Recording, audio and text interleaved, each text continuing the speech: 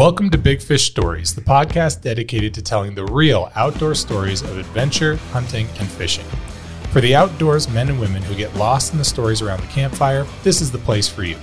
My name is Tyler Hendricks, located in the great state of Idaho, and today I have my great buddy with me, Mr. Reece Jolley, who is what I would say, and he wouldn't, but I would say is an expert bass fisherman, and pretty much taught me everything I know, and hopefully I now am better than him at bass fishing.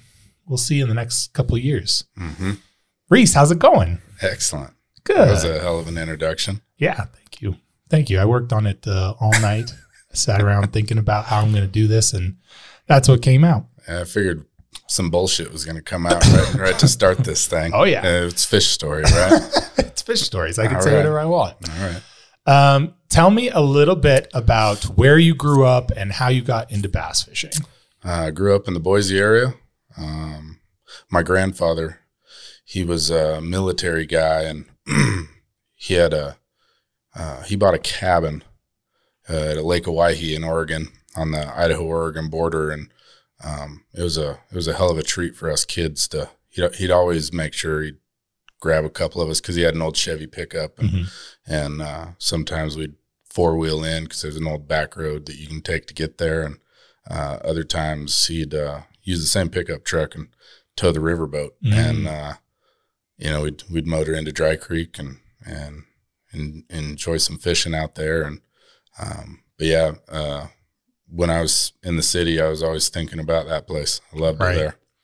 Right. I just couldn't get enough scorpions and snakes and nobody but us. And that's different than the area that we live in right now, which is mountainous, snowy. Mm-hmm. There ain't no scorpions or anything like that, but it's a different area over there. And when we first drove over there the first time with you, I remember your eyes like lit up when you saw that landscape. It's a special place to me. It doesn't look like much, but I love that place. It turns my crank. Yeah. Love it. That's awesome. Do you have any good stories of fishing with your grandfather? My grandfather was pretty quiet. He always, it was never, we do like first, biggest, most, when you and I will go fishing, we'll always compete. It was never a competition between Grandpa. Right. But I remember he always had this rat, a rubber rat on his, and it was siliconed in. And my grandfather would fix anything with duct tape, silicone. Yep. Yeah, I mean, the whole boat's just duct tape and silicone by the end. Less duct tape, more silicone. He really loved silicone. Yep. And this old riverboat, I didn't like it at all. It was creaky and old, but it got us, never broke down on us. It always got us, from the boat ramp to the cabin. And he always put us on the fish. I don't know what the hell he did, but I go and fish those places nowadays, and I don't do worth a hell there. I know exactly where we were fishing. I remember the day. I mean, was it the technique, you think? I'm using the same stuff. I don't know what it was. I don't know if it was just me just being a kid and not being as competitive or what it was, but I can't catch fish in those areas anymore. Wow. I mean, there's a whole entire wall if you're sitting at our cabin looking across the reservoir, that's Reece's Rock, and it's like a mile of cliff. And I just slayed them over there. Right. I bet you it's been a decade since I've caught a fish over there. Wow. Do you think if he could go back to it, he'd still catch the fish?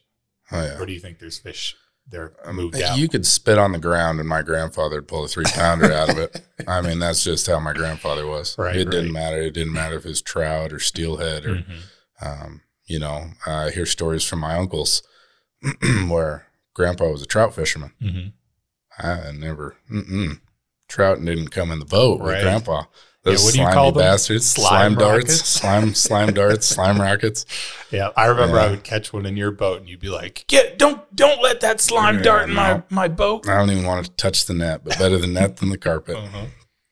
But I don't know, just fishing with my grandpa. Just I wish I knew what I had. Right. When things are gone. Yeah, you get to look back on it and realize what you had. I wish I would have known as a kid. Totally. No, I'm with you. A guy who used to take me out that I would consider a grandfather. His name was Mike Davis, and he would take me shed hunting. He taught me how to trout fish. And now I look back and go, why didn't I soak in more of that information? Because now you can't. And those were all secrets. Those were secrets that he was sharing with you only. Yeah. And I wish I could have soaked more of it in. Yeah. My grandfather didn't necessarily teach you a whole lot. Mm-hmm. You just watch and learn, you know, and I learned a lot from him, you know. But my dad, he's the one who really taught me how to fish. Mm-hmm. And I don't know. I got this weird gear when I'm behind or I'm losing. Oh, I've seen it. I mean, I got this strange gear Reece that kicks in. Reece and I will play racquetball.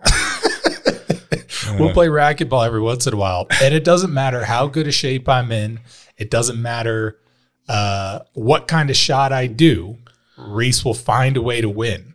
And I think some of his strategy is he hits me as hard as he can with the ball one time, and then it makes me scared, and then he gets 3 points ahead. That's, I think, your strategy. Listen, I'm not going to lie to you today, guys. We're not telling stories today. We're going to tell the truth, and that is not how it went This down. is big fish stories. Yeah. Well, I'm not lying. You can lie all you want. Well, whatever it is, he always finds a way to win. I sure try hard. Yeah. I sure try hard. Even when there's no competition going on, I always wanted to catch the biggest. I always wanted to catch the first. Mm-hmm. I mean, hell, as kids, we used to see who could make. So 3, you make a rod, you make line, and you make a hook. What do you make a line out of? Well, that's just it. I never was able to make line, but if you could, it's a point. Right. Okay. So you get the most unique rod, the most unique line. I mean, you could use baling twine if you want, but I've never caught anything with that thicker rope, unless it was in the ocean. Right. But maybe a catfish. You know, staples and all sorts of stuff, old nails. Yeah. I mean, I don't know. It makes me think fish are stupid, which takes away from a big fish story. Right. Totally. Did your dad, was he super competitive as well? Yeah. So my dad used to fish tournaments. There used to be I can't remember the name of the club. It was a Tri-Cities club. Anyway, I can't remember the actual name of it, but he always used to tell this story that he finally got in the money once, and it was him and his brother Scott, my uncle Scott. He's the little brother, and they finally got in the money, and they took like 9th out of 100 people or 70 people. It was a big tournament, and I always remember that story as a kid, and both my uncle and my dad would tell him, it's like, you knew better than 7th. I'm gonna shoot for 6th. Yep. You know, and so I don't know. I've always tried to learn from other people, and especially their mistakes. And when someone does something really good, I think I can make it better. Right. So I always take people's wins and you know, adopt my certain techniques and adopt their philosophy and get her done. Right.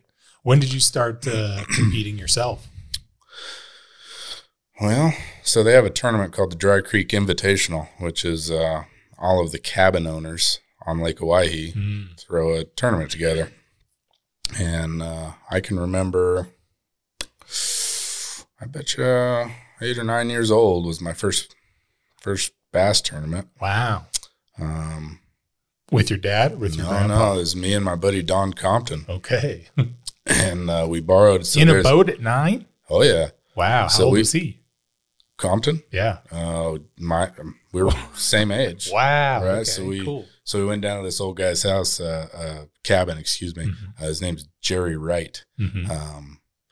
So when you pull into Dry Creek, there's a big cove on your left, and we call it Jerry's Cove, and Ellie's Nipples in the background, and that's a mountain. Yeah. So we go up to Jerry and we ask him, you know, we want to enter this tournament. And he's like, well, where are you going to fish? Well, we're just going to fish from the bank, Jerry. I mean, I'm going to smoke all you guys from your dock. Right. I mean, I don't need to leave this cove right here. Right. Whoa. And he's like, well, we got a little 12-foot aluminum boat up there. I don't know if it floats, but it's got a motor in the back. If you can get it to run, there you go. So it had like a quarter tank of fuel, and I don't even know how we got this boat to fire, but we spent like 2 hours in the morning trying to get this boat running. We finally got it running. We maybe ran 100 yards and it died on us. Wow.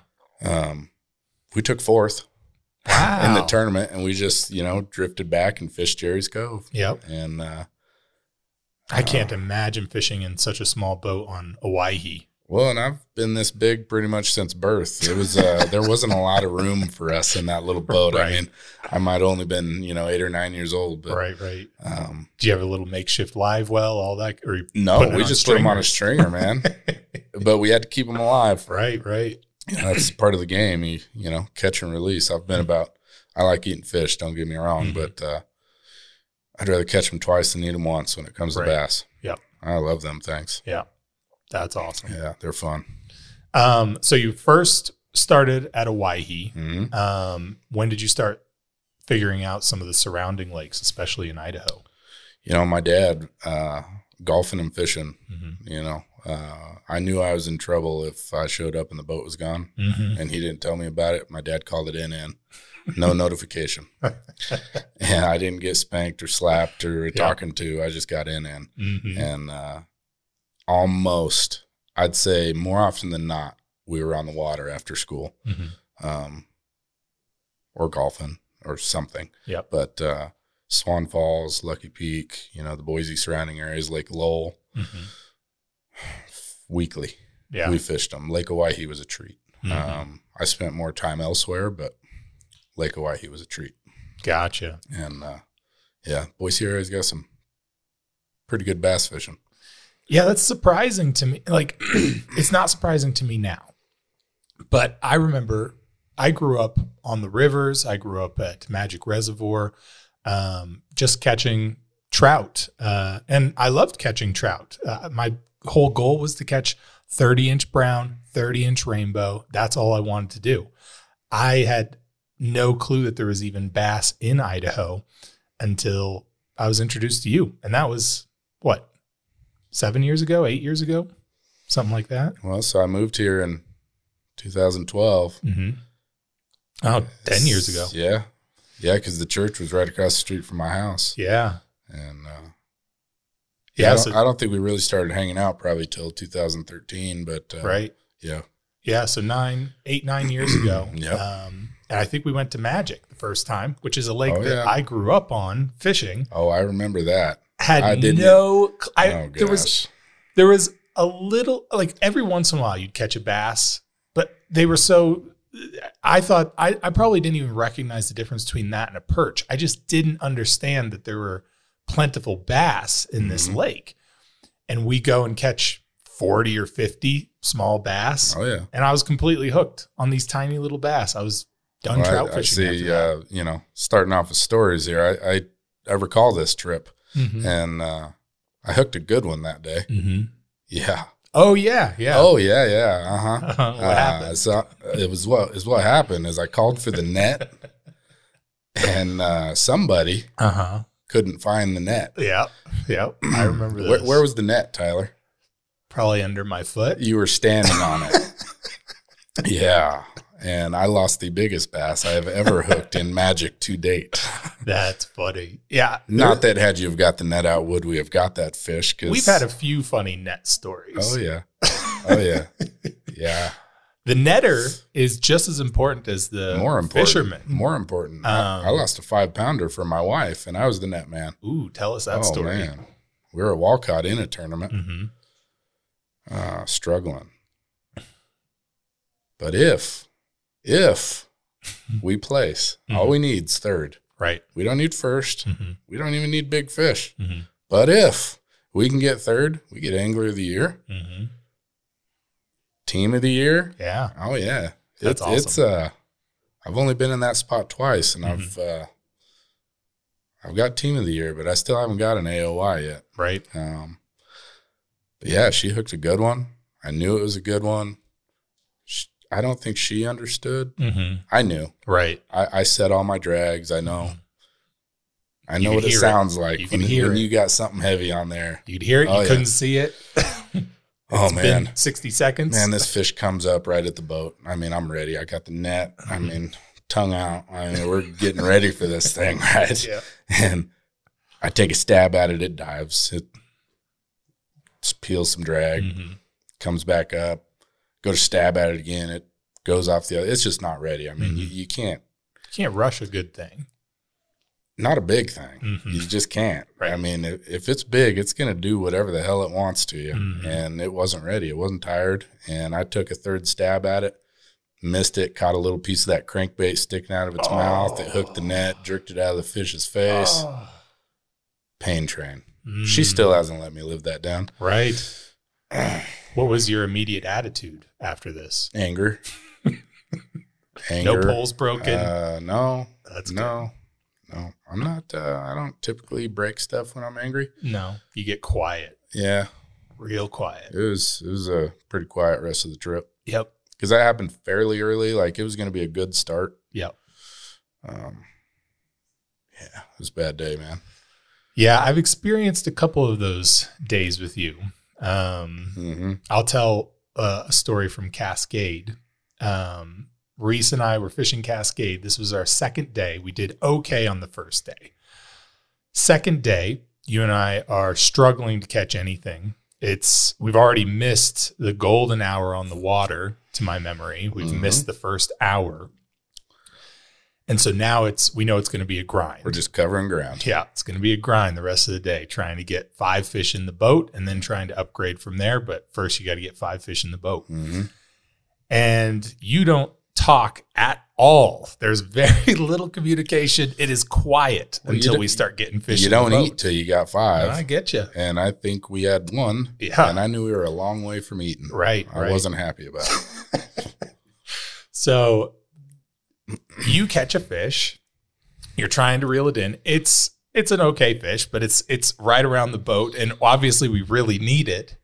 And here I come in with the net, and the first dunk, boom, just smack the fish right off of right off your right on the head. And you go, "What are you doing? You bonked it right on the head." And then you turn around and you sit back down. And the first thing I could think of was, well, I got to make this a little bit funny. So I said, "Don't worry, that was a tiny one. I'll catch more of that." You're like, "Screw you! It doesn't matter if it's a tiny one. We need fish in the boat." Yeah.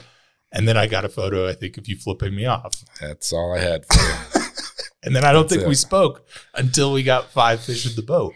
Did we get 5 fish in the boat? We did. Yeah, barely. Because I remember catching a good one that day. Yeah. We didn't know that body of water very well. No.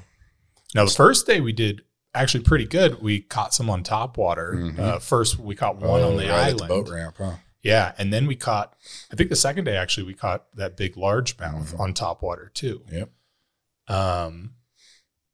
It's a fun lake, but it's a struggle if you don't know where it's at. Yeah. And then the guys who beat us found one small pocket, one log or something like that, where all of these largemouth were just jam-packed in there. And that spot was only big enough for them. There was no way any other boats could fit in there unless they let them fit in there. And those guys just killed it. Those same guys got Angler of the Year this year. Did they? Oh, that was them. That was the SQ boys. Yeah. Oh, awesome. So kudos to them, even though they pissed me off that day. That was miserable. We ended up getting second, I think, in that tournament. We did. But it wasn't even close to the weight that they got, because they just 17 and change. Pocket. I think we had 12. Yeah. You know the guy I bought my trolling motor from, Kelly. Yeah. I remember last year, you left because the fishing was so bad. You're like, "I'm not doing this a second day." Is that Cascade? Yeah, Cascade. Yeah, I took up drinking that day. He came, everyone caught maybe 10 pounds, like 10 pounds was around the average. And he came in with like 20 pounds with some of the biggest largemouth bass I've seen in Idaho. Yeah, and guess who was fishing right next to him all day? You? This guy. I don't even know how he did it. I knew what he was fishing with. I knew where he was fishing. I saw him catch them. Gosh. I couldn't do it. It's some of these old guys just know. It's devastating. They just know how to do it. Yeah. And they don't tell you how, but they know how. I don't know. I was there. Yeah. Yeah. Well, Yeah. I don't know. tell me your most devastating story Most devastating of story. a fish that you should have had. So it didn't I quite don't know work that out. it'd be that devastating now, Mhm. but I was at that age. I was at Lake Owyhee in Jerry's Cove. I was fishing with my Uncle Dane, who, for some reason, I always really wanted to impress my Uncle Dane. Mhm. He's just a man's man hunter, chucker hunter. You know anything about chucker hunting, you better be in damn good shape. Mhm. Oh, guy is just amazing. Got to cover a lot of ground. You know, his dogs, I don't know, just amazing. His dogs were the best hunting dogs you ever seen in your life. You know, he's had great gear, owned his own business, just a guy to look up to. Cream of the crop. Yeah. Right. And I got to say, this is one of my small handful. I don't think I've ever fished with him more than 5 times. Like I can count in my entire life. That's how many times I've fished with him. I want to say this is my first time in a boat with him. I'm probably 10 years old. I hook a toad. I'm talking a big boy. Oh, man. King of the lake. Biggest fish in the lake, and it's a big lake. Yeah. It had to have been a catfish. We were not fishing for catfish, bass only. And, oh, man, it's taking line. Yeah. It's taking me out deep. We're running them down, and my Uncle Dane is ribbing me. I know it's a bass. Like, I'm setting state records today. Bass, right? This thing comes up, and it swirls like you couldn't quite see the fish, but you seen the swirl on top. I was like, Unc, catfish don't do that. Right. Right. This is a bass. Well, it makes a dive back down, and it comes free. Yep. It's gone. I just drop everything, rod in the bottom of the boat, tears in my eyes. Yep. Now he's making fun of me. Oh, I never wanted to punch a grown man in the pecker so bad. Still to this day, I think of that and want to punch him still. Oh, he made me furious. Do you know it for sure? It was a bass. It was a damn catfish. Looking back now, it was just too big. Right. It was just way too big. I mean, like, so he's ribbing 20 you because plus pound fish. He's ribbing you because he knows it was a catfish, but you are positive it's a bass. Absolutely bass. Yeah. It was a bass. But no, I mean, looking back on it, it was not. But I was devastated for years. Yeah. Like, probably should have sought counseling. Right. I mean, I'm surprised he's alive. I was so angry at this man. And my little cousin's in there, and he's, you know. They're both ribbing you now. He wouldn't say shit if you had a mouthful, right? And he's just grinning ear to ear. And God, I was mad. That's funny. How old were you? Probably 10. 10. Yeah, I was. Got a couple of tournaments under my belt. Yeah, I think I'm pretty hot shit. Gosh, tournaments under your belt at the age of 10. Yeah. Well, I started at Well, they 20 weren't quite something. like tournaments like me and you were doing. Right. You know. They're Owyhee. Well, they were invitational only. Yeah. Cabin tournaments. Gotcha. You know, pontoon boats are showing up at these things. Right, you know? right. It's not like our tournaments that we're going to where you got sponsors and. Right. Paint the picture of what our tournaments are like for people who don't know. There's a lot of people who do bass fishing. Of course, there's a lot of people in the Midwest who do a lot of largemouth, Texas largemouth. See, then that's where bass are known, you know, over in the southern and eastern part of the country. I mean, California, the Delta, Clear Lake, Berryessa, you know, those places are well known for bass. Not the Snake River, not Idaho. Right. I mean, hell, not even like Wyoming or Colorado or the Dakotas or Montana. I mean, it's just not. We're trout. We got the best trout fishing in the world. Right. I don't do it, but I know it's there because I see all these fairy dick holding bastards running around with these rods. They got rod holders on the top of their pickups that are worth more than my camper. Right. I mean, good for them. Right. But so to paint a picture for us, a lot of people don't know there's bass here. First of all, no, Snake River. I mean, it goes from, I don't even know where it starts, but it's a big river. Doesn't it connect to the Columbia? It does, but I don't know where it actually starts. Yeah, I don't either. But it's a known for sturgeon, big sturgeon, catfish, trout. Yeah. And pretty decent bass. Large and smallmouth. Yeah. Yeah. Year-round fishing. Yep. You know, it gets tough in January. Mm-hmm. It's hard to catch fish in January. I just went out last week and didn't touch one. Right. Caught some sturgeons, though. Mm-hmm. But, yeah, so our tournaments, they're just like big tournaments, just smaller scale. We do have some big ones. You know, if you go to an open, there's some 100-plus boat tournaments. Right. But, yeah, I mean, you show up in the morning and it's just dark. Right. Windy roads. Way before sunrise. Oh, yeah, I mean, we got no business being on the roads at this time. Right. I mean, you're asking to get pulled over to get a DUI at these kind of hours that we're driving to these lakes. Oh, yeah. You and I have for sure left 2:30, 3 in the morning. Yeah, to drive 3 hours and wait 2 more before we even get on the water. Right. Yep. Yeah, you just crest the hill and it's like, oh, yeah. Oh, Angels appear. Oh, man, there's lights. Yep. Millions of dollars worth of boats and trucks and campers and people that I'm just going to smash is the plan. Right. I want nothing more than to just show all these old boys with way more money than I'll ever have. And I love it. Yep. But floating out on the water with the smell of 2-cycle in the air and man, it's like NASCAR, you know, but better. It is like NASCAR. And more dangerous. Because that's the one thing I never knew was a thing, was how bass fishermen take off in these tournaments and how fast these boats go. You know, a lot of people say you can't catch fish doing 70 miles an hour, but, but they try. I say you can't catch fish if I get to your hole first. True. You know? And I've witnessed that firsthand, where the first boat that gets to the spot gets the big fish. Yeah. That's true. So these guys invest a lot of money into getting there quick. A lot of these guys have been fishing tournaments longer than you and I have been alive. Oh, yeah. So to show up and rub their nose in it. Oh, yeah. Oh, it's sweet, brother. It is sweet. Right. Totally. I love it. Yep. I wish I could do it more. Yeah. You just can't win them all. So the launch, the way it works is each boat, you draw numbers out of a hat. Yeah, poker chips. Yep. And then each boat gets its opportunity to take off. Yeah. You get a banner on, so you find the guy who's in front of you. You know, if we're number 13 or whatever. Yep. You're looking for boat number 12 because you're going to follow boat number 12 around no matter what the hell they're doing. Right. Because you're after them. And most of the time when you start, the water is perfectly calm. Oh, yeah. Until you start. And if you're not first boat off the water, you're hitting waves that you're going through the washing machine. For me, never experiencing this type of boating. First time I went with you, I thought for sure I'm going to die. For sure.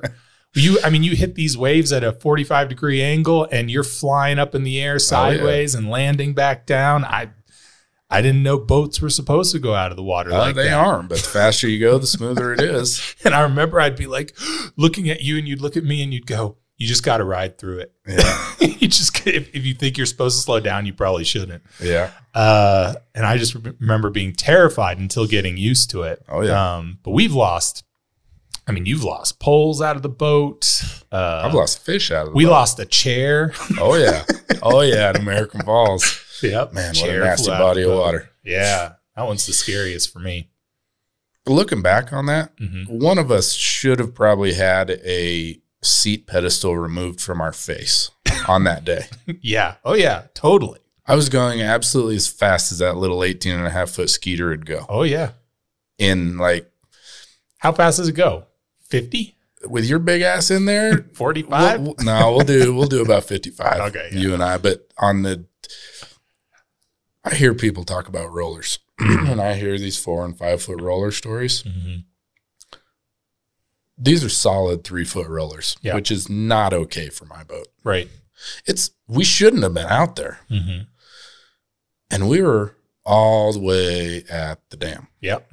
And our boat launch is all the way on the opposite side of where we were. On flat water, it's what, 35 minutes, 40 minutes? Not at American Falls. I bet you we were. For my boat, it's probably 35. Yeah, we're probably 12 to 15 minutes to go from one end to the other. You know, we're talking 10, 12-mile lake. Right. And when there's big rollers, that 15 minutes is a long 15 minutes. Man, you get your back adjusted. Yeah. Not in a good way. Right. You know, you come out of there hunched over and 3 inches shorter. I mean, it's just a rough day. Yeah.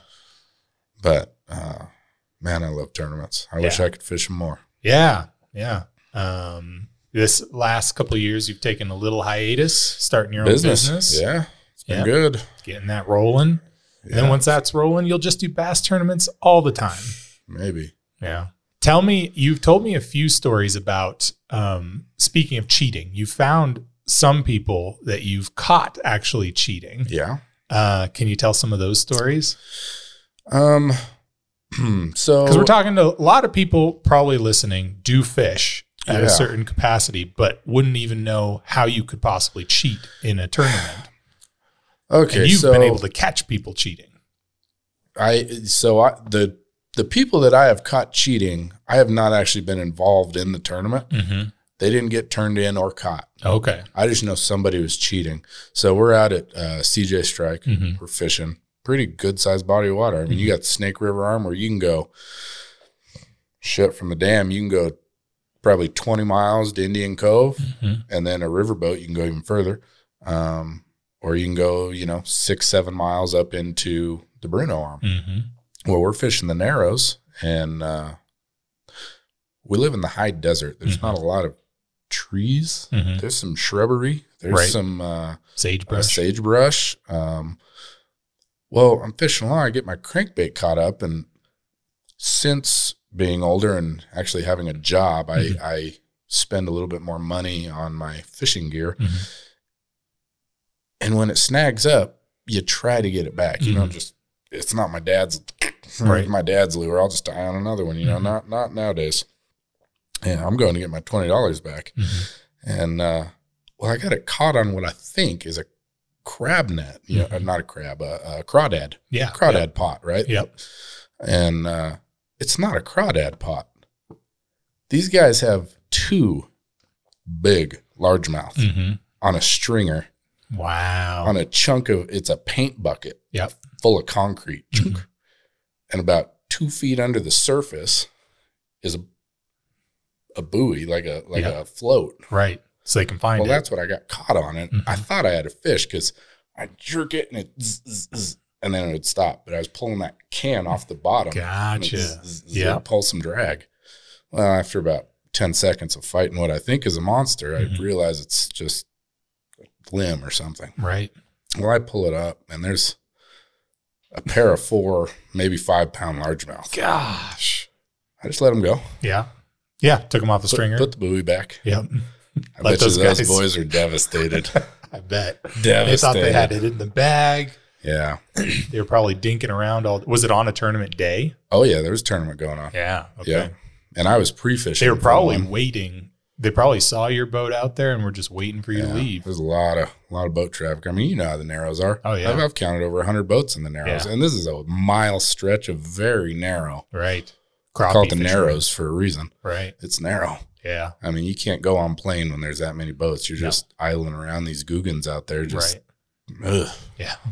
Crappie fishermen. Oh, yeah. They got a right to it as well. Right. These bass tournaments, as you progress and get into bigger ones and bigger ones and bigger ones, you're not talking $1,000 for winning. You're talking hundreds of thousands of dollars in a boat and boats, fishing poles or trucks or so cheating it becomes a really big deal. And absolutely. Over the last few years, we've seen people who we've gotten reports of people who will treble hook weights inside fish to make their fish weigh more. Oh yeah. And then those fish swim off and die, and Fish and Game finds them later. Oh yeah.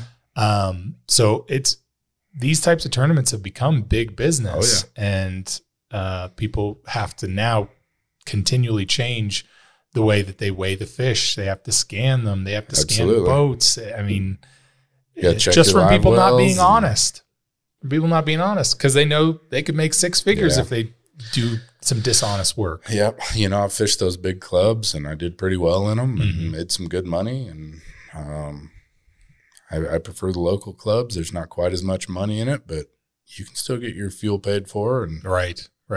And you're dealing with rod, and you're dealing with some pretty quality people mostly. Yeah, you're dealing for the most part. If you're struggling, you don't have to ask. Right. They're gonna be like, hey, yeah, here, put these on. 100%. And you know what's really funny? I've done that so many times with people. Oh, I invite them over. You've been in the boat, and they still can't catch them. I mean, it's like, give me that rod. Let me hook it for you. Yeah. You know, you just, some days you're not holding your mouth right. I'll tell that story because I was so mad at you for it. This is the only time I think I've been mad at you for being nice. Usually I'm mad at you for being mean. I was mad at you for being nice because we were catching the crap out of these fish, and everyone else didn't seem to be catching anything. And I think we were just happened to be on the right hole in the right area at the right depth. Oh yeah, which is obviously at the right time of year. Yeah, the right temperature of water. And we're probably, I don't know, 100 yards away from these guys, and you actually motored over to them and said, "Fish along this stretch." And we were right ahead of them fishing, so they were just kind of barely behind us. And now that they knew where that line was, we went from first place, and they were probably in 9th, 10th place. They only had one fish in the boat. Yeah. And they were back of the pack. Then all of a sudden we're weighing in, and they beat us. They sure did.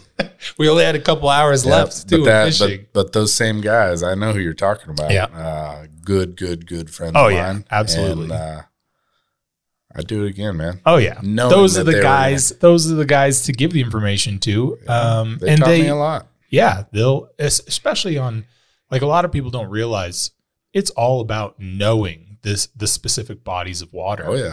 And these guys know all of these different specific bodies of water, except probably this lake. This is probably their least good lake. And you and I know it because it's closer to us. Yeah, it's in our backyard. But there's a lot of lakes along the Snake River where I don't know what I'm doing. And I show up to these clubs, and those are the guys I go and get some say, intel. "Hey, just help, like, point me in the right direction." Yeah. And they'll usually point you in the right direction. Yeah, Sometimes they may lead you a little astray. They'll get you in the right vicinity. You're right. Exactly. Yeah, no, they're great guys. Yeah, we don't have a lot of young guys in this sport anymore. Right. And so. Well, I think it's because there's a disconnect, which I'm hoping to solve a lot of that with web development, videos, all that kind of stuff. But there's a little bit of a disconnect where the information is not easily available for a lot of these guys to just jump into a club and understand the rules and start going. Oh, yeah. And so hopefully, as we have younger guys like us jumping in who understand having clear information on a website so people can understand the rules, understand what they're getting into, what time to show up, what lake is on what date, and giving people those basic insights, I think will start to lead to more younger fishermen jumping in. Well, I know the website you made for the Idaho bass hunters. Man, it's super easy. Yeah. You don't know where the boat launch is? Click the little map thing. Right. Google map right to it. Right. I mean, hopefully I put the right location in. Hopefully. But, and that club's, it's got to be the biggest in our area right now. Really? Yeah. Wow. It's grown quite a bit. I was shocked. We've had that website up for 4 years? Yeah. Yep. I was shocked at the banquet this year. Tons of people. The very next year, usually when you fish a tournament, it's like NASCAR. You get points for the pounds of fish, the place you took. All that comes into play. And sometimes you got to wait 2 weeks to see where you finished. Right. If you didn't get a trophy, you don't know. Right. Totally. You don't know. Yeah. And so when you did that site, and we were just so interactive and fast, and it drew a lot of people into that club. Right. And that club, I've been seeing some younger guys in it. It's good. Yeah. It's good. Need some young leadership in there, and Frank and Stephanie and Jim, and they're all doing a great job over there. Right. So, hats off to those people. Skylar Hill and Brad Perkins over at Dry Creek, and all those guys that are just instrumental in these bass tournaments. Totally. These clubs. It's just keeping people going. Crazy. Yeah. That's awesome. Yeah. Okay, tell me unless you already did, a story that completely hooked you, quote unquote, into bass fishing. I get hooked every year, Tyler. What about one of the first ones? Did you ever have a story where you're like, this is what I want to do? So as a kid, I had 2 dreams: professional golf or professional bass fishing. Mm-hmm. Oh, I pointed at your hat because I thought it was a Titleist hat. No, like, no, golf that's a Bassaholics hat. Yeah, my bad. And I don't know. There's still a little kid inside of me that thinks I could probably do either one, but I'm just not that good, man. I'm not that good. You're pretty damn good at golf. I'm a better fisherman than I am golfer. Fuck you, You're good. Tyler. You're great at fishing, but every person I've heard go with you golfing is like, holy shit, I love it. Golf. It doesn't matter what I do, man. You got to beat everyone around. Fight, fucking foot race, and win all three, man. That's my motto. Yeah. I just competitive. Yep. But, I get hooked every year. There's always something that happens that just pumps new life into me for whatever it is, whether it be golf or fishing or even just hearing some of these stories about hunting. I haven't killed anything since the first deer I killed, but man, I'd say I took about an 8-year hiatus from doing anything. And I went and fished that Dry Creek Invitational cabin tournament. It was the first tournament I fished after my 8 years off. And my dad invited me. He's like, we got to go do this. We did really good. And he'd been racking up trophies as I was gone. And I remember we went to Walmart. I bought this Rick Clunn. I don't even know what a splatterback. They call it a Michael Jackson because it's part black, part white, and it's all like splatterback white with like a black on it. And my dad's laughing at me. It's it's a fucking crappie bait is what it is, right. But it looked good. It called to me. Yep. So I buy this $2.49 bait. Man, I can't cast this thing worth a shit. It's windy. It's light. I realized it didn't have any rattles in it, which I like noise. Well, we're at this tournament. They have, unlike an actual bass tournament, this is just a coffee pot tournament, if you will. Right. And they got big crappie, most weight, but you can have unlimited. If you got 5,000 crappie, you can weigh them. So big crappie, most crappie, big trash fish, which is a horse's ass award, big bass, whether it be largemouth or smallmouth, and most weight. So there's 5 categories. Wow. So we show up at this tournament. We go all the way to the end of the lake. I mean, you can't go any further. It's river, And I don't know why, but everywhere I fish, it's as far as I can go until I'm in scary shallow water. Oh, yeah. And that's where the fish are. Even though there's probably fish right under the goddamn boat ramp, I go clear to the end. And then we can start working our way back. So we get all the way to the end. And it's a 40-minute boat. Well, I was in my dad's river boat, so we're talking an hour. Oh, geez. I mean, this thing's a tank, and it don't go fast. It's just loud. It sounds like it's hauling ass. And so we're in his riverboat, and man, I thought it was a rock. I mean, we're talking 6-7 casts in with this little tiny lure, and I might be able to cast it 40 feet. Well, we get up around this point, and now the wind's kind of going back towards where we just fished. And I give this thing about a 70-foot cast because I had some wind with me, and as soon as it hits the water, I was like, God, I'm too close to the bank. It's like, oh, man. And I go to snap it, pop the line off. Yeah. But it tugged on me right before I snapped it. It goes, I said, oh, shit. Oh, Tyler. It was a tank. Yeah. This thing was a little over 7 pounds. Oh, man. And we're talking first fish in almost a decade. Yeah. Almost 7 pounds. Yep. Almost. Or it was actually almost 8 pounds. It was a little over 7. And, man, we get it in. I mean, and I'm using some Walmart rod. I mean, they got some decent rods there, but I didn't have money for it. Right. I mean, shit, the amount of money I had like $50 in my name, and 45 of it was on a fucking Jamba Juice card, right? And my mother gave me. Yeah. And so I got this shitty rod that one of my buddies helped me out with because he knew I was going to fish. And I an absolute toad, brother. Yeah. Is that your biggest fish? No. Nope. Biggest largie, biggest smallie? No. Was it smallie? It was a largemouth. Okay. And we landed it. Mm-hmm. I mean, we get it in, and my dad was standing in the net like you were that one day. He's panicked because this thing jumped out of the water twice, and I don't even know what kind of line I had on. I only use one kind of line now, and only a couple of different kinds of rods, and only one kind of reel, and you know, I'm pretty set in my ways. But then I just didn't care. I just wanted to be fishing, you know. And we land this thing, and I know I have big fish. Yep. Done, son. Yep. Check. Mm-hmm. 4 more categories. Well, we end up catching like 24 pounds of bass, and we're still catching fish. I mean, we probably could add closer to 30. I mean, we are catching some absolute studs. Right. And it just, sun shines on a dog's ass every now and again. And it was our day, man. I had my tail up and enjoying the sun. Yeah, that's awesome. And so then we start going after some crappie. Mm-hmm. We only caught one, and it was a good one. Yep.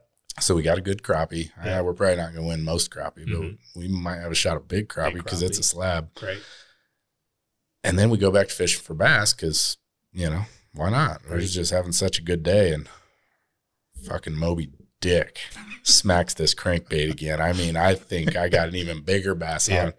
It's a big old channel cat. I don't know what the hell he was doing up so shallow, but it's like a little over 30 pound. It was hanging out of the bucket. I mean, we don't even have the fancy scales. It's just a regular digital fish scale. Holes drilled in the bottom of the bucket and from catfish hanging out of it. We ended up winning most crappie with one. No way. Biggest crappie with one. Big bass. Most weight in bass. And the horse's ass award. All 5 categories. We clean sweeped the entire cabin tournament, which had never been done. That's cool. Oh, people were mad at us. Oh, I bet. And that's some good coffee can money right there. And that right there was probably the reason why I'm fishing the kind of tournaments I am today. Right. That day right there with my dad on that body of water, you know, it's good. Completely hooked you. Oh, man. And I was hooked before, but it was just, loved it. Awesome. Loved it. So obviously for you, you're a big believer in getting people out there, teaching them how to fish, getting more people on the water, more people into this sport. You've obviously learned a lot of life lessons from doing this. And I happen to be a lucky recipient of your generosity in showing me how to do this type of sport and how to get into the tournaments and stuff like that, which I'm loving. I look forward to every year. We had kind of a fun experience, and I have a quick little story of when we won our Owyhee tournament. We did that same thing where we blasted all the way to the back of the lake, 40 minutes or however long it takes, and didn't catch a single thing. Waste of a trip. Nothing. And so we're slowly meandering back, and you look over and you're like, maybe there's something on that point. I don't know if it's a spot that you commonly fish. It was like a little island. Well, I remember that island. Yes. I believe you named that. Don't tell me. Don't you tell me. It was the Brood Bakery. The Brute Bakery. Oh, the Brute Bakery. Yes. There we go. I named it after a popular YouTuber. He made his whole pond. He's trying to make it, but he's not doing a good job. Trying to make it into a brute factory, a big bass pond. Big bass pond. Well, but we found it, so it's Brute Bakery. It's Brute Bakery on Owyhee now. Yeah. So that is not so the historic water levels at that time, we were in, so the Owyhees were in a drought for a couple of years back to back to back, and the water was quite low. I don't know if you remember. It's low and muddy. Launching the boat, but we backed down like a 3/4 of a mile of ramp. And it was I'd never seen that spot before. I mean, I'd fished it when it was 30 feet underwater, right? You know, in the winter when fish are that deep, right? So it was just it looked good. That's it. But you know, spawning time in the spring, it was this little nipple sticking out of the water that had deep water all around it. Man. And so we lit on them that day, didn't we? Oh, it was so fun, especially because we knew if we blasted all the way up this thing and didn't catch anything, people are going to be struggling today. Oh, yeah. Well, and we had, a lot of people don't know that body of water, and we had a lot of people come up that far with us because they didn't know the way, and there's islands you got to dodge and shallow water. And a lot of people don't think it's possible to get up there. Come on, boys. Right. Let me show you the trail, Good luck. Right. Yep. And so you said, let's try this island. We started kind of going around it. It was really shallow right at the beginning of that island, maybe a foot. Less, yeah. And I threw on probably one of the weird rig. I had a tube on, but it was a weightless tube, and it was set up as a Texas rig. It was giant. It was a giant tube. Giant. It was a giant green and red tube. Yeah, like pulling behind a freaking saltwater boat on a green stick for tuna. This thing was giant. Yep. I can't believe you put that ugly bastard on. I Texas rigged it because I just wanted to be able to get it over to the island because we couldn't get close enough. So it was too shallow. I couldn't get it close enough. So I just put on something big, but it's something I knew that wouldn't sink and get caught in the weeds. Yep. Threw it out there and caught my biggest fish, which is 5, 6, 5.5. Yeah, something like that.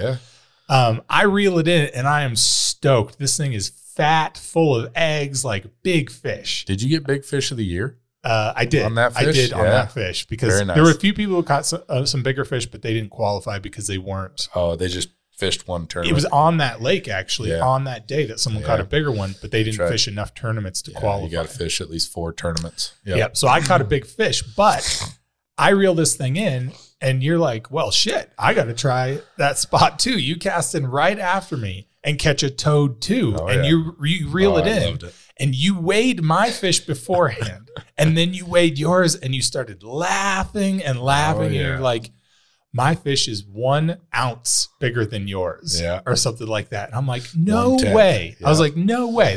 There's no way. My fish clearly looks bigger. You're like, mine's just longer. Like, that's just, I'm sorry, it's just a little bit bigger. I let you think that all day. All day. I'm trying to beat my own fish to try to, but strategy worked. It worked because you was catching them all day, man. I think it was literally as we're pulling into the dock, you're like, just so you know, your fish it's bigger. Yeah, it is bigger. Just I'm not going to steal it from you. I'm just trying to motivate you throughout the day here. It worked. Because 1 big fish ain't enough on that body of water. You need 5. Yep, it worked. That was a 2-day tournament. And I think every Hawaii tournament that you and I have done, we've won that tournament. Well, a lot of it's luck. I do know it, but we didn't have big fish. I mean, a 5-pound, it's a good fish, but not for there. Right, totally. The first time, and that was both those days were tough. I mean, I think we caught maybe 10 fish each all day, which is low amount for Hawaii. But the first tournament you and I did, we were culling out 3.5 pounds all day, which was so fun. Well, something that turns me on more than just about anything else is on day 1. Mm-hmm. So that was day 2 that you got into the Brute Bakery. Yes. Day 1, we ran all the way up the river to what's called Warm Springs. Mm-hmm. We caught a couple up there day 1. And then we went back to what's called Crash Rock, which when the water's at a certain level, it has eaten a couple of boats. It is a boat graveyard down there. And so we were on Crash Rock, and a couple of sticks, Steve Vining and Skylar Hill were fishing this same point, but they weren't fishing the right side of it. Right. And we pulled in there, and we're fishing weightless Senkos. Yes. In 20 feet of water. Weightless, like 40 count to get it to the bottom. Which was my first time ever train using Senkos. Having to wait like that. And but man, once it got down there, doink. Yeah, that was fun, but it was painful. You're sitting there just, come on, fish. Well, I think that might have been your aha moment for bass fishing. Like I think that was your, especially because I had never golden ticket. I don't even think I'd caught a largemouth until then. They smell different. They just fight different. Yeah, and I loved because you could be in the same spot and you could catch a big smallmouth or a big largemouth in the same spot. And you're right. That was catching them on Cincos like that. I mean, we've had some good days. The day I caught the 5-pounder at Walcott. Mm-hmm. My first 5-pound smallmouth. Yeah, that was fun. Yeah, I've got a 9-pound largemouth. Right. 5-pound smallmouth? Are you kidding me? Right. In Idaho? Yep. Like, you predicted it too. You were like, today's I felt the day. it, man. Yeah. I just felt it. You were so confident. Like, even from the launch, you were like, I think today I'm going to catch my 5-pounder. You were like, as a matter of fact, you're going to have to film it. We had the whole lake to ourselves. Mm-hmm. It was an epic day. You don't get in the desert. It's windy all the time. And that is a dangerous body of water when it's windy. Oh, I can tell you firsthand about that. Yeah. Well, that'll be. My wife still won't go on a boat with me. Yeah. Well, she looked good in my jacket. I'll tell you that. And, I don't know. I love seeing people get that look in their eye when, I mean, it's not hard to go out and catch a fish. Right. But that's not what I'm doing. Right. I don't just want to catch a fish. Mm-hmm. I want the fish. Mm-hmm. I mean, I want a squeal like a pig fish. I mean, I just want the chunk. I mean, I want people to be talking about me when they see this fish on Facebook or whatever. Yep. And, I remember I took this guy, a good buddy of mine, Jerry Jackson, out. Met him when I was working, and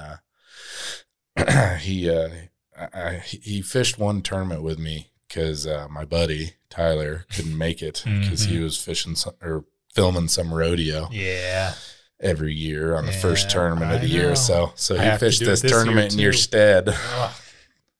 Right. So we're out pre-fishing for this tournament that you're not going to make. Mm-hmm. And it's February, snow on the ground, cold. Mm-hmm. Pretty nice day for February, but it's still cold. I mean, it's Idaho in February and windy. God, it sucks. Yep. But we got to put in the time if you want to, win. So take this guy out, and his buddy who's never been bass fishing. I can't remember his name, but take him out in my little boat. There's not really room for 3, but make it work. We made it work. Having a good day. I mean, we're catching some fish right at the mouth of the Narrows, and I'm about to pull off these fish. They're nice largemouth. I found a pocket of green fish, and that's pretty rare. They're starting to come on now, but this is before largemouth were really being sought after at Strike. Right. A lot of, it's one pretty much largemouth now. I mean, a lot of guys are hunting them, and I was not that day, but I stumbled across him, and he's so mad at me. I was like, Jerry, what? You're out here fishing. You're not working. What's your problem? He's like, you're up there catching all the A fish. Like, what the is an A fish? He goes, you get first shot at it. I'm back here in the seawater. I was like, do you want the A water? I got a remote control. Yep. Go ahead. Right. You want the front seat? I can run the boat from the back. Sure. He's like, are you serious? Yeah, I'm not up here trying to piss you off, man. He's like, all right. So I walked to the back. His buddy's in the middle. So now I'm in the seawater. Mm-hmm. First cast, I flip it out there, and I see my line. It just, I don't know if you've ever seen that, as it hits the water and you get this like shock wave that goes through your line. Mm-hmm. Oh, it went down a little faster than gravity is pulling it. Oh, man. I mean, it hits the water and then just goes, woo. Mm-hmm. Oh, I set the hook on this thing. Oh, biggest fish ever, Tyler. Like, I've got bigger fish than this at Hawaii, but we're not at Hawaii. We're in Idaho, where we have 7 months of growth, where these they get 12 months year round. These fish are growing and eating, and not in Idaho. So to catch something this big in Idaho, wow. Mm-hmm. Right? Wow. Yep. I mean, get the net, holy shit. You're reliving it, getting excited. Well, now I'm older. I don't think it's a bass. Right. But it has to be. I mean, I don't know how I didn't see this fish. Mm-hmm. I threw this far from the bank. The water's only this deep. Right. Like where the boat is. Yep. Like, motor's out of the water. This is already turning into a sad story, right? I can tell. And it's like this big of a fish shouldn't be living there. Right.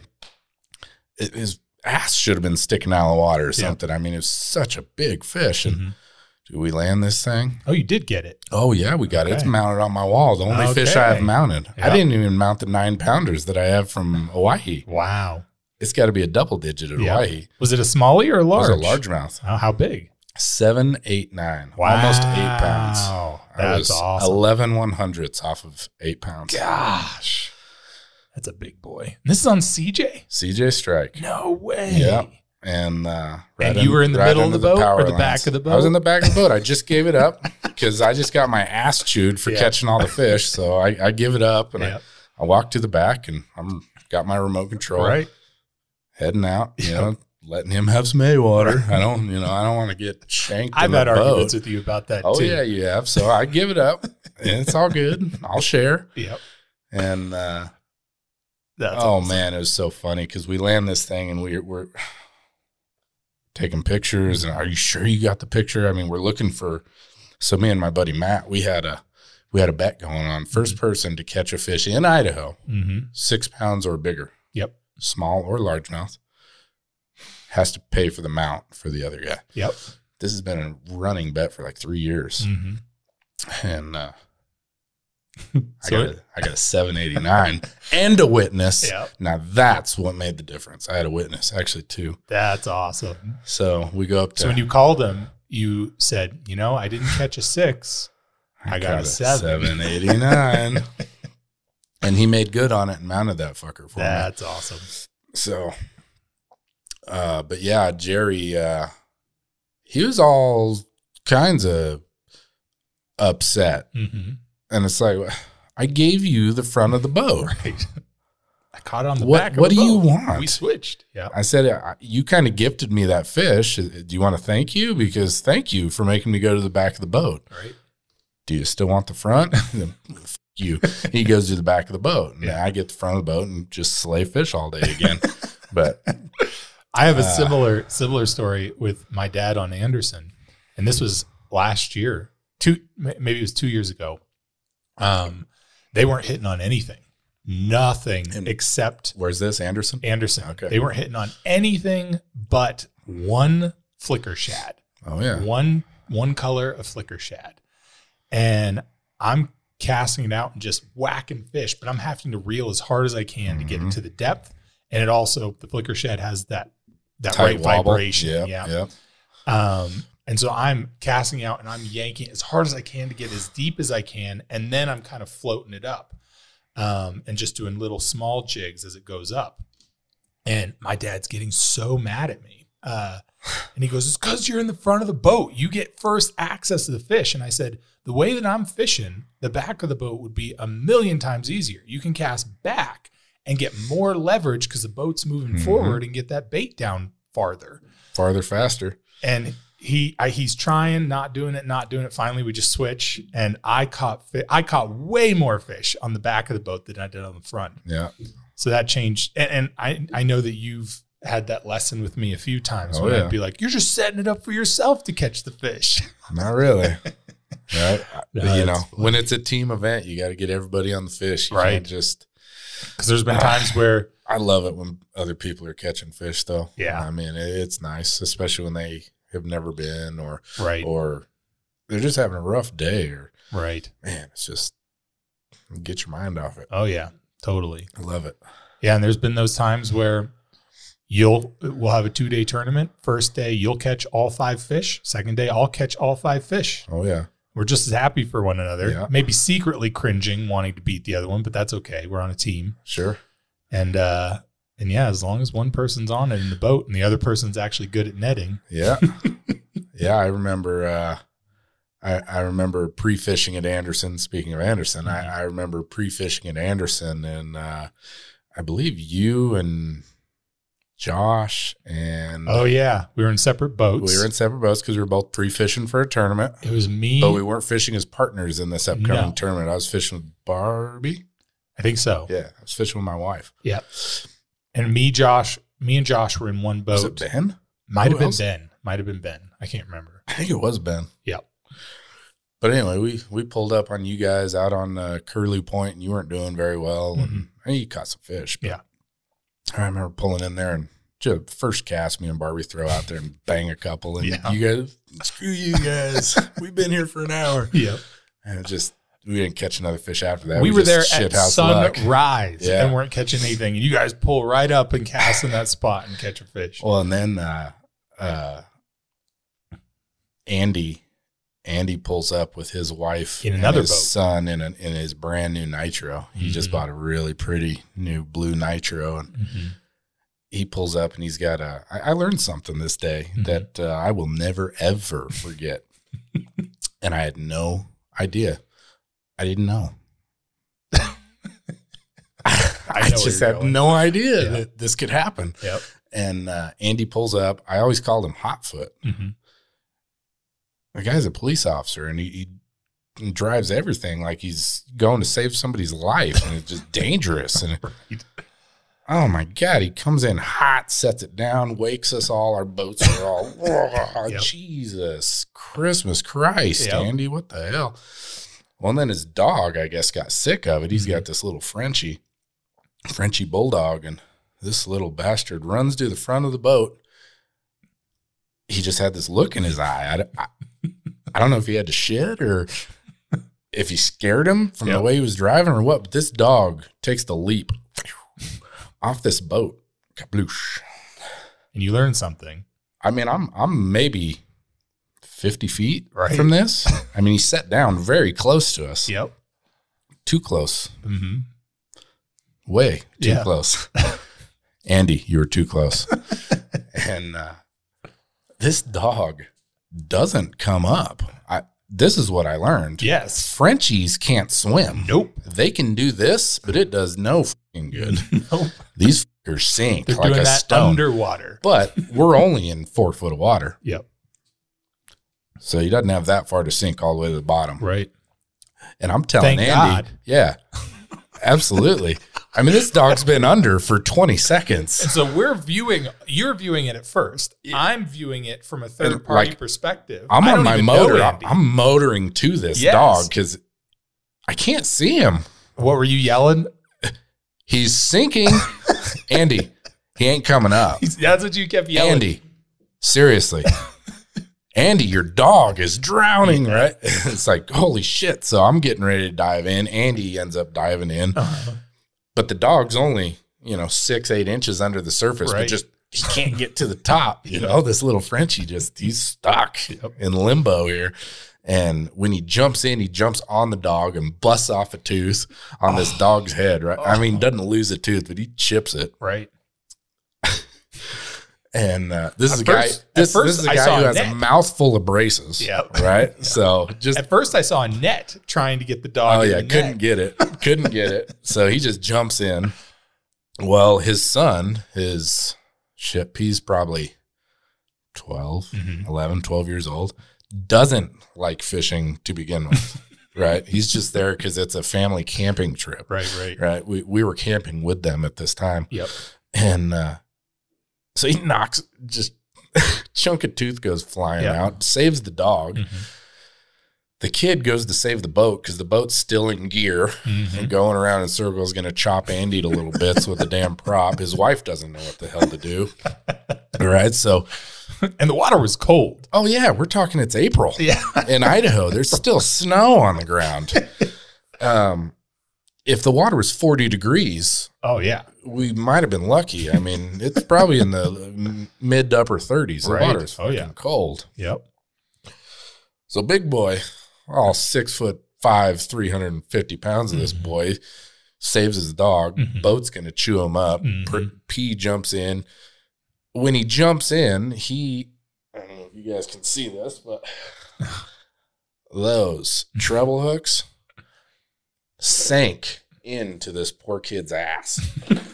But because it's so cold outside, he was wearing snow pants. He was wearing jeans. He was wearing sweatpants. He was wearing the hot chili underwear and underwear, 5 layers of clothing. Yep. And it's still and then into his ass with 2 treble hooks. I always tell Andy, I got you. Yep. I hear you laughing. I hear Josh laughing It's like control ourselves. I glare at you guys, and you're like motoring away, gut busting. That was laughing. the funniest shit. We had to leave. We had to leave because we knew things were bad. They were really bad. We knew things were bad, but we couldn't like stop laughing. So I'm trying to just motor away so they can't hear us laughing. Oh man! When we got far enough away, we were rolling on the deck. They're going to the ER. I mean, Dad's like going to break down. He is like shaking. Right. He is shook over this. Yeah. Shook. Got a missing tooth, and dog damn near died. Yep. The wife's pale as a ghost. Right. And they're going to pack up their shit. This is day one of our camping trip. Yep. No, we got a bar visit later tonight. Right. You know, we're going over to Fall Creek and having some drinks. We've already, got a reservation. So it's like, well, we got two choices. I can grab them with some needle nose pliers and jerk them out of all layers of your clothing, and we can keep on fishing. Mm-hmm. I can run them through, pinch the barbs, and then pull them out. I can do the braid trick, but we got 2 sets of barbs. I mean, I can try it, but I can't promise it's going to work. Right. 1 hook, it works. Mm-hmm. I don't know about 2. So P says, all right, run them through. Yep. It's like, all right, you ready, P? And I go to start running, and he lets out the crack and just screaming. And it's like, oh, no, just jerk him. Okay, we're switching gears. We're going to jerk him, right? So I get the braid on him. I'm holding them down. And I mean, I got the big braid. I had some sturgeon braid, some 80-pound stuff, because I just knew I had to give it everything, and I didn't want it to break. It didn't come out the first time. I got 1 hook out, but both of them didn't come.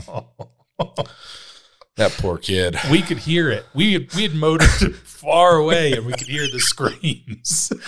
Oh, that poor kid. Yeah. Oh, man.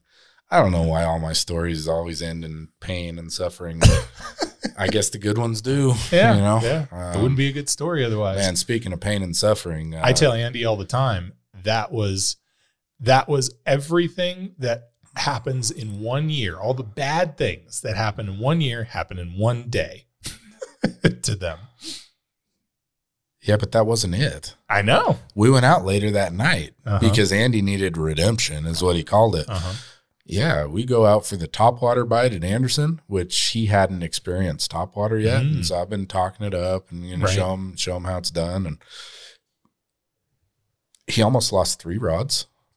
Not like at one time. Yeah. 3 different occasions in like 2-hour fishing trip, an evening trip. Yep. Saved all 3.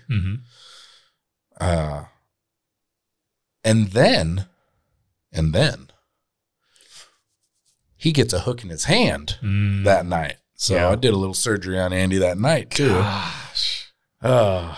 Brutal. But what I didn't say is when Andy threw his dog in the boat from the first excursion before I pulled the hooks out of his son, he threw the dog up there, and the dog gets a hook in his paw. Right, it's stuck in the carpet. I mean, I don't know what his boat looked like. This, like your table here. There's just and people and dogs are rolling all over it. Right. So anyway, for his birthday, I bought him some magnetized. So it sucks the hooks up. That's awesome. Right. So hopefully he's doing a little better now. Yeah. But man, what a day. Yeah. I have speaking of him being a leadfoot, the first time I ever boated with him was on, what's that one lake? The lake that you're only allowed to keep up to 12 inches. Bell Rapids. Was it? Oh no, it was Massacre. Massacre Rocks. Yeah, okay. It was Massacre. And, we were blasting back to the dock. End of the day, everything went okay. Caught some fish. We're going back to the dock to finish the day. And he hits this, and it really wasn't that bad of water. Like, it wasn't choppy. I'm still trying to figure it out. It wasn't a boat wake or anything, but there was like one section where the wind was hitting the water just right, where it was making some bigger waves. Sure. And we're hitting them, and his boat can handle it. He's taking them just fine. And then we hit one, and immediately I think it panicked him, and he slowed down for a second and hit the next one funny. And it sent the nose of our boat directly under the water. That's called the submarine. we submarined because all I remember thinking is I didn't hold my breath. And like, I thought I had one of those exploding life vests on. Oh yeah. So as soon as we hit the water, I'm for some dumb reason trying to take it off because I don't want it to explode on me. It's like a damn airbag. Yeah, but it was one that he didn't tell me you have to pull it. So I would have just been underwater if I didn't. I would have been waiting underwater for that thing to go off. But we emerge out of the water all of a sudden, completely soaked at the dock where everyone sees it. Oh yeah. And then I get on the dock and I'm like, well, I'm going home.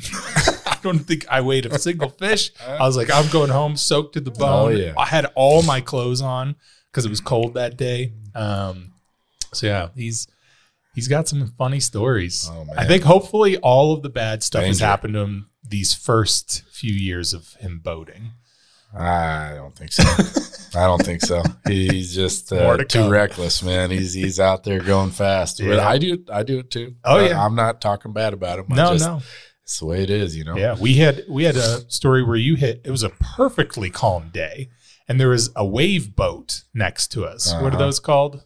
Is it a wave boat where they're kicking up the surfing waves? Oh yeah, it was one of them big jet setters or whatever the hell that ski setters are big, like 25 foot. Yeah. Yep. Perfectly calm day.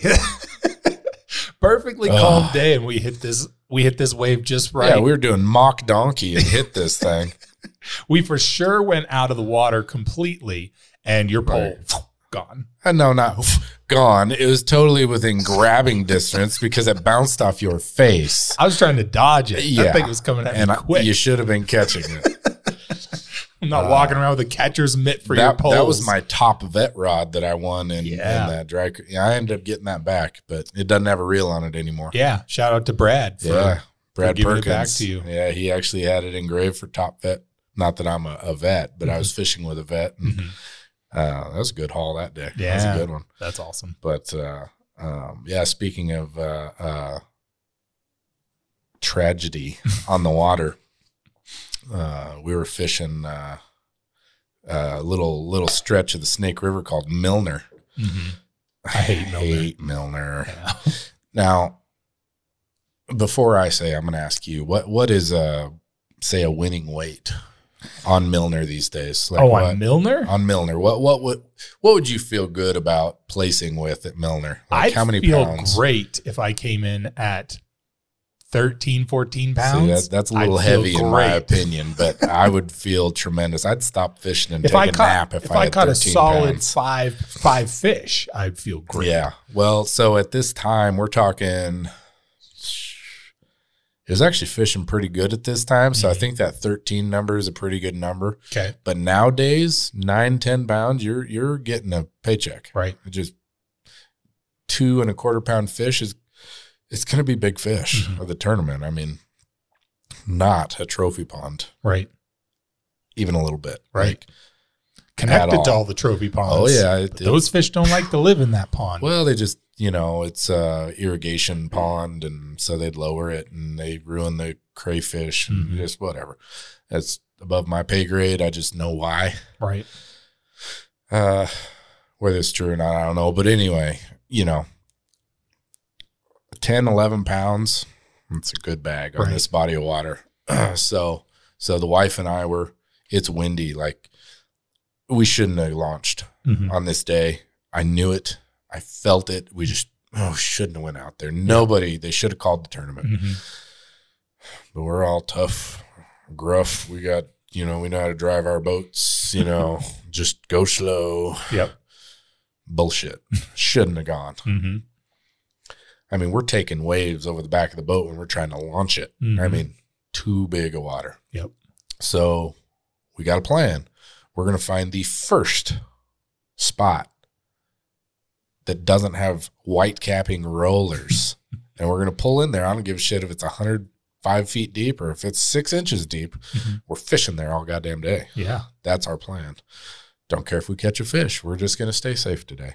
Well, we pull into this place. It's called the Wing Dam. It was an old, they had a built-up rock wall that was an old pivot. The pump for a pivot was out there, so they built up this rock wall to kind of, it's a river. It's not very deep. I think this place averages like 8 feet deep throughout the entire they call it a reservoir because it's dammed up, but it's really just a river. And we pull into this place and we park on the bank, tie a rope around a cattle gate, and we stay there we didn't make it all day, but we pull in there. We tie on some crankbaits. We hit the mother load. There's a lot of boats around us because it is, swear to God, the only spot on the entire anywhere in the state right now that doesn't have wind.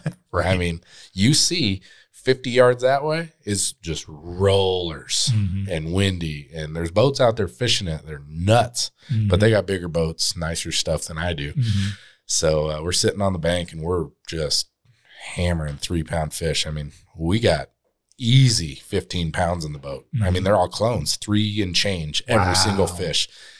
I got like 9 fish in the bottom of the boat with 5 in the live well. Yeah. It's like, Barbie, stop. We're going to get disqualified. Right. You're not supposed to have all these fish in the boat. Right. You catch one, you release that one, or you put it in the live well and you release another one. Yep. That's how it works. I got like 9 3-pounders. Yeah.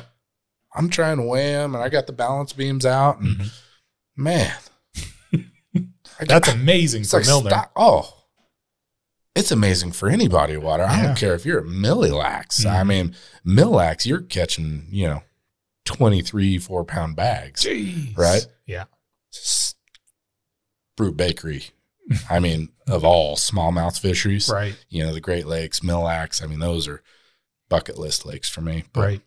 We're not there. We're in Idaho, in farm country, fishing a hole that was carved out by a pivot, So, I don't know, we're 2 hours into our fishing day. Not looking forward, because the wind's getting worse, not looking forward to moving. Right. But we still got 10 hours. Yeah. Right? Yeah. We still got another 9 or 10 hours before we got to worry about that. Yep. We got all these boats around us trying to catch them. Nobody's catching them. I mean, there's 6 boats around us. Yep. Guy you bought your trolling motor from, and he's a grumpy old fucker. Oh, yeah. This guy is getting vocal about it. He's upset. He doesn't know what we're doing. He's bouncing lures. So you're supposed to stay. The rule is casting distance. If I can cast and hit you, you're too close. Technically, I could disqualify you. I don't give a shit. We're having so much fun. My wife has never had a day like this ever. I mean, it is not only quality, it is quantity. It's phenomenal. Well, I finally get all these fish figured out. They're all like 3.04 pounds. Every one of those, they were all exactly the same. It was crazy. That's awesome. And so we go back to catching fish. Well, I tell Barbie, go ahead, head to the back of the boat, because the back of the boat's where we're fishing from, because the front of it's on the bank. Right. And she throws back out there, and she catches another one. I catch another one, and they're all the same. Yeah. I can just look at them and go, no, it's 304. They're all 304. Right. And anyway, she comes down about an hour later. I mean, we're just fish after fish after fish. I never caught so many 3-pounders in my life. And she gets something to eat or a drink or something. I can't remember what she did, but it's so damn cold out. She's bundled up like that kid on Christmas Story, like a damn marshmallow. Yeah. Well, we got a step that you step up onto and then up onto the back deck. Well, she steps up on this, gets to the back deck, and I see her going like this, just grabbing midair. It's like, I remember going, what the hell are you doing? And she fell over, wham! Smacked her head on the steering wheel. This is like 3 hours into a 12-hour day of bass fishing. The most epic day I've ever had on the water. And I'm just thinking, oh, shit. I hope she's okay. I hope she's okay. I pick her up off the floor. She's got her eyeballs rolling around in her head like marbles, and it's like, you're not okay. She's like, I am okay. It's like, you're not okay, honey. And so I peel apart her scalp and I pour some water on. I mean, it's deep. Like, I'm seeing bone. It's bad. So I call up the president. Normally we don't have service, but in this instance, we had service at Milner. So I called the president and say, hey, can I dump my fish off to somebody? I got to take Barbie to the ER. Well, he's panicked. I'm not going to tell you the story, Phil. Just can I give my fish to somebody and come back later? Right. I'll have them weigh them, whatever. I don't know how long we're going to be at the hospital. He goes, oh, sure, go ahead. I go to the first boat, which is my buddy Matt. And I'm handing these fish. He's got his son with him, Cameron, and I hand him this one fish, and he goes, Dad, we don't have any fish like this. Reece, where'd you get this fish at? It's like just 100 yards up the river. Cam, man, go take our spot. Yeah. And then I hand him 4 more just like it. And he's like, Dad, what are we doing wrong? You know, he's just losing his mind over these fish. So anyway, we go to the ER. She gets 5 staples in her head. Oh. And we come back right at weigh-in. We are the last boat to weigh in. They were waiting to see if we'd come back. I let them know we were on our way, so they waited. We grab our fish out of Matt's boat. We weigh them.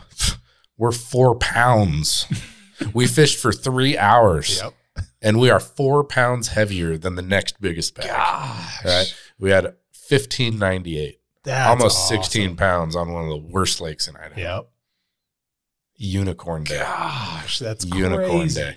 I don't even think I've caught a single fish over 3 pounds at Milner. Biggest smallmouth I've ever seen came out of Milton. Really? Yeah, Sonny Mays caught it. He got big fish of the year like 3 years ago. That fish must have just almost been 6 from pounds. one lake to another. It come from Walcott. Right. He went over the spillway or something. Yeah. He had no idea where he was.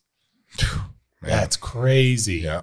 That's an awesome story. So that goes to show you sometimes you only need to fish for 3 hours. We only needed 30 minutes that day. Gosh, that's awesome. Yeah, it was well, now I want to fish Milner again. Go ahead. Good luck. I've fished it a lot. We even went back to that hole. Yeah. Well, you fished it. Oh, yeah. We've done okay there. A bunch of rats. Yeah. Just like the rest of the damn lake. Yeah, it just gets frustrating because you just can't catch anything over 3. That's how I feel. Until anything you have over these 3, unicorn days. I'd be lucky to catch a 2-pounder there these days. Yeah. Shit, I think the last tournament there was like a 206 or 207 was big fish. Josh and I fished it last year, and we didn't catch a single fish until the last 2 hours of the tournament, and then we got 4 at the last 2 hours. I think it might have even been the last hour. We just found one little section, and there were a lot of boats that weighed in nothing that day. But we just found one little section of 4 keepers, and that's what we brought in, and we were pretty stoked. It sometimes that's all it takes is the limit. Yeah. There's been, I think you've told stories, it might not have been a Milner, of entire clubs not catching a single fish, and then one person brings in a fish and wins everything. First, second, and third, and big fish. Yeah. Well, that's awesome. I remember the first tournament I ever fished in. I was fishing in Magic Valley Bass Masters. And the very first fish in the very first tournament after I bought my skeeter, you know, this is my commitment. I'm doing this. I'm going to fish every single tournament. I'm fishing 4 clubs. I got the walleye club. I got 3 bass clubs. I mean, I'm gangbusters on this thing. And bought a camper and a nice truck, a nice boat. And very first fish was a green fish. It was a 222 largemouth. Yeah. First cast ever. Wow. I ended up getting big largemouth of the year on a 2-pound largemouth. It was a total fluke because there were at least in that one tournament 7 or 8 largemouth bigger than that. Wow. That were caught. But those guys didn't fish 4 tournaments. Right. So I got it. That's awesome. Hey. Whatever you got to do. That's right. Lucky. I'd rather be lucky than good. Oh, yeah. I've started living by that motto. I'll even tell people that. I think I learned that from you. Man, lucky is fun. Lucky is what dreams are made of. Oh, yeah. I mean, and I've been blessed, man. I've had some awful shithouse lucky days. Yeah. There's something to say about beginner's luck, I think, is 100% a real thing. Absolutely. And there's probably some science behind it. Like the fish are seeing a totally new presentation that they've never seen before. Yeah. But I've taken a couple of my friends who never fish. Josh, before he started getting into clubs, I'd take that guy on Magic Reservoir, which you're not catching anything bigger than this. This is the fish you're catching on Magic. And he'll all of a sudden pull out a 3.5 pounder.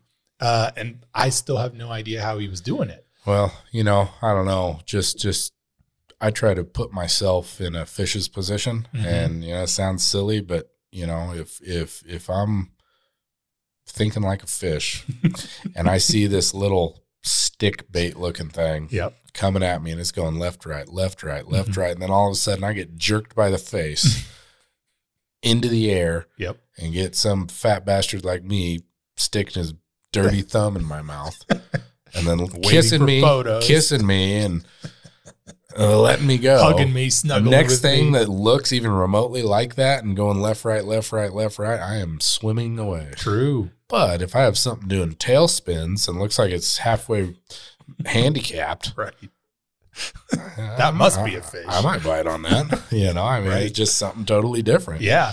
And I think they see the same thing over and over and over again, especially the big ones. I don't know. They'll you stop just got to hitting do it. something different. Right. I don't know what it is, but I think I had a lot of beginner's luck the first year for sure that I started bass fishing. Dude, you still got to have beginner's luck. I wish you could see what I see when I'm fishing with you. I mean, you got all this space. I don't care how big the boat is. I'm using all of it. All of it. It looks like this table if the entire table was covered. Yes, that's my favorite. Quick access. Dude, it looks like a CSI crime scene with like little... I'm surprised you don't have like notes on each bait. There's so much shit everywhere. Yep. I got to try it all. How am I going to get back there to net a fish? I mean, it's like dangerous. That's funny. You and Matt both say that it's true. I'm taking pictures next time. I like to have a spread. It's like when you're eating. You like to have a spread. I like to have a spread of fish bait. And all different types, all different colors. I want to use it all. The shit that's out there I've never even seen before. And you're winning tournaments with this stuff. Well, here and there. It's that beginner's luck thing. I wish I could have kept the beginner's luck I had at the very beginning when I was using literally an ugly stick trout pole. And I remember me and Charles did some night fishing on Anderson. Man, I lost a lot of gear that night. Yeah, me too. But I remember catching fish after fish on that ugly stick. And I'm still trying to get some gear back off of that night. Yeah. Oh my God, Charles, he lost a lot of gear. Yeah, I remember that. It wasn't that expensive. I lost all your gear. I didn't even have gear. No, you didn't have gear. That's why you're saying. This is the night that we were driving and you were asleep in the back of my Eddie Bauer edition Ford Explorer that was a hand-me-down from my parents. And we ran up on a semi that was towing another semi backwards. Yes. You remember that? Oh, yeah. It scared the shit out of me. That was hilarious. I thought you were going to Bigfoot a hole in my roof. Harry and the Hendersons, my Ford Explorer. You damn near did. It's a scary moment right there. Well, but you didn't yell. You just got bigger and bigger and bigger and bigger. It was like you didn't know what to do. It's my go-to move, man. When I'm scared, I get as big as I can. Oh man, that was funny. That's funny. That was hilarious. Yeah, those were fun. We should do more of that night fishing. Well, we need to go over to Strike, not Anderson. It's better. Go get some of them largemouth on topwater. And drift a couple poles for catfish. No. Yeah. You keep them whiskery. Be fun. I don't like them. They're fun to pull in. They're just not fun to deal with. Yeah, we'll go whack a sturgeon. That'd be fun. If you want some whiskers, we'll get you a sturgeon. That's what we ought to do. Yeah, I'm down. This week, can you still do it? Catch a big fish. Thursday? Tell a big fish story. Yeah. We got some weather coming in, but I'm not scared of it. I am. Okay, well, Friday's better. Okay. I'll check out Friday. I don't think I'm doing anything Friday. Clear your calendar. Yeah, take a look. Yeah. Well, you got anything more for me? Oh, I got stories for days, but we probably ought to just do it again. All right. Yeah, I'm down. I'd love to recap this next year, have you come back in and we'll talk some old stories and we'll get some new ones for this year. Season's coming up. Sounds good to me. Season's always open for you. You're fishing every month. Well, maybe I'll bring some characters with me next time. Yeah, that'd be fun. We got to get some other people in here. Yeah, that'd be awesome. Pat and Ron. Oh man, the fish vacuums. We got to get those boys in here. That'd be awesome. They're funny. I'd love to have them on. Even just you can't get them in the same room. I'm surprised they fish the same boat together. One's a Republican, one's a Democrat, and they're just at each other. So funny. We'll get you and Ron, and then you and Pat. Oh, okay. That'd be good. Yeah. I get to play middleman. Yeah. I don't know. You better be ready for hugs if you get Pat on the show. Oh, yeah. That's fine. He's a hugging son of a bitch. Yep. Some of them are a little slower than other hugs, but that's okay.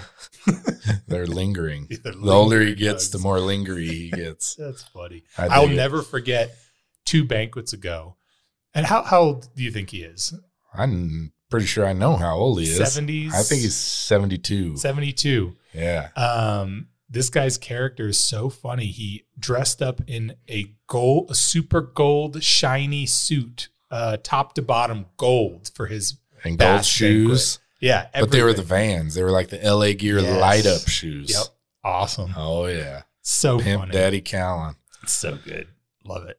Yeah, he came with a bunch of meat. He always brings hams from. He's the one who brings the hams. Yeah, Callan hams. They're not Callan hams. He just buys them from Falls Brand. That's what everybody calls them. Yeah, gotcha. That's awesome for the raffle prizes. Well, tell me to end this. What do you think? Like, we have a lot of people who are going to, and you know, I get people keeping their fishing spot secrets. I get that. But then you have people on the other side who would rather not even see people fish if they're going to be on their lake or be in their spot. Oh, yeah. And you have a very different philosophy. What do you think is the importance of getting young people out, getting people who don't do it, establishing this type of hobby? What do you think? What's it meant for your life, and what do you think it means for others? I don't know, man. It's kept me out of a lot of trouble. I mean, fishing is, you can go out and just have a beer and sit on a bank and go fishing, and you'll come up with just as good a stories as we were telling today. I mean, just being in the outdoors, you know, put down the Xbox and pick up a tackle box and a fishing rod. I mean, you're gonna have a whole new outlook on life when you're spending it outdoors. You don't even have to be fishing, man. Just go out and post up a lawn chair, and you're gonna see something. I mean, just go to Anderson and watch these yahoos down there getting too close to the water and getting stuck. I mean, they're just, if competition's your thing, check out they got trout circuits. You don't have to be a bass guy. Go do a perch tournament up at Cascade. Do an ice fishing tournament. Get out your snow sled and the whiskey and go have a good time. I mean, there's more than just bass. That's just what I'm turned on about. You know, I'm pretty snobby when it comes to my bass fishing. You won't see me with a fly rod in my hand. But you're snobby, but you're more than happy to show people the ropes. You're snobby for the selection. Listen, I hate jet skis. Yeah. Little water maggots. I just want to run them down, you know. Hate them. But it's hard not to smile when you get on one. That's how it is about fishing. Fishing sucks. Catching is amazing. So to get out with someone who knows where the fish are and how to catch one, life-changing, life-altering, totally change the course of the rest of your life and your kids and your grandkids. And it's just fun. And it ain't for everybody, but it's hard not to have a good time when you're outdoors. You may not know you love it until you catch one. But just remember, if you take them home, they're never coming back. Right. So practice your CPR, catch, photo, release. Yep. Love it. Unless it's walleye, because they taste really good. And I whack those things, man. I eat them. Them walleye are good. Yeah. Oh, yeah. Absolutely. Oh, yeah. They're wolfy. Don't stick your thumb in their mouth. Oh, yeah. No. Yeah. Well, thanks, man. I appreciate it. That was awesome. Appreciate you having me. Yeah, absolutely. And we'll have you back on maybe after the season, maybe mid-season. You let me know when some stories pop up, and we'll have you back on. I haven't even scratched this pimple yet. Awesome. It's still ready to burst. Awesome. Let me know when you're ready. Sounds good to me. All right, Tyler.